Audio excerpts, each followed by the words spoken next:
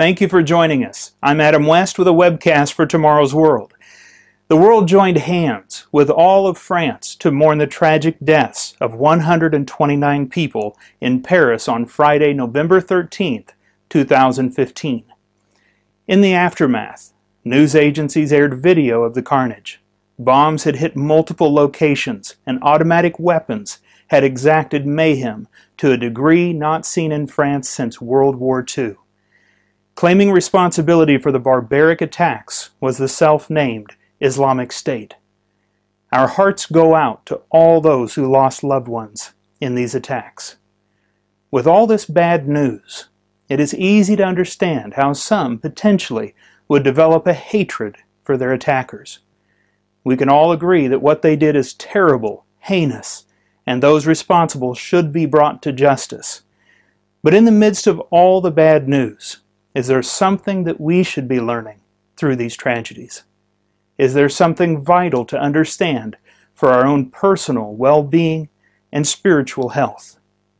An article from The Independent tells the story of Antoine Liris, who lost his 35-year-old wife in the attack on the Bataclan concert hall. This is what Mr. Liris had to say to those who murdered his wife.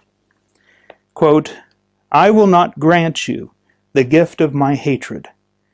You're asking for it, but responding to hatred with anger is falling victim to the same ignorance that has made you what you are."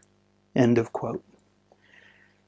Together, Antoine Liris and his late wife Helene have a son, Melville. Speaking again to the terrorists, Mr. Liris stated resolutely, quote, "We are just two, my son and me, but we are stronger than all the armies in the world. I don't have any more time to devote to you. I have to join Melville, who is waking up from his nap. He is barely 17 months old. He will eat his meals as usual, and then we are going to play as usual. And for his whole life, this little boy will threaten you by being happy and free. Because no, you will not have his hatred either." End of quote. This family has suffered an unimaginable blow. What powerful lesson can we learn from Mr. Liris? It is a lesson that was taught nearly 2,000 years ago by Jesus Christ. In Luke chapter 6 and verse 27, Jesus instructs, "But I say to you who hear, love your enemies. Do good to those who hate you." While it is so very difficult to do, this instruction contains a safety mechanism. It protects our heart from being poisoned by evil. And in the times in which we live, and with tragedies like what happened in Paris on the rise, the risk of injury so near, you and I need to heed what Jesus has to say. Through the efforts of Tomorrow's World, you are hearing the good news, the gospel of the coming kingdom of God. It is left only for you to hear, believe, and let your belief lead you to action. Action will mean real change on your part. The Apostle Paul tells us in Romans chapter 12 and verse 21, "Do not be overcome by evil, but overcome evil with good."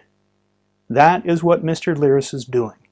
That is what Jesus Christ would have us to do as well. Are you willing to overcome evil with good?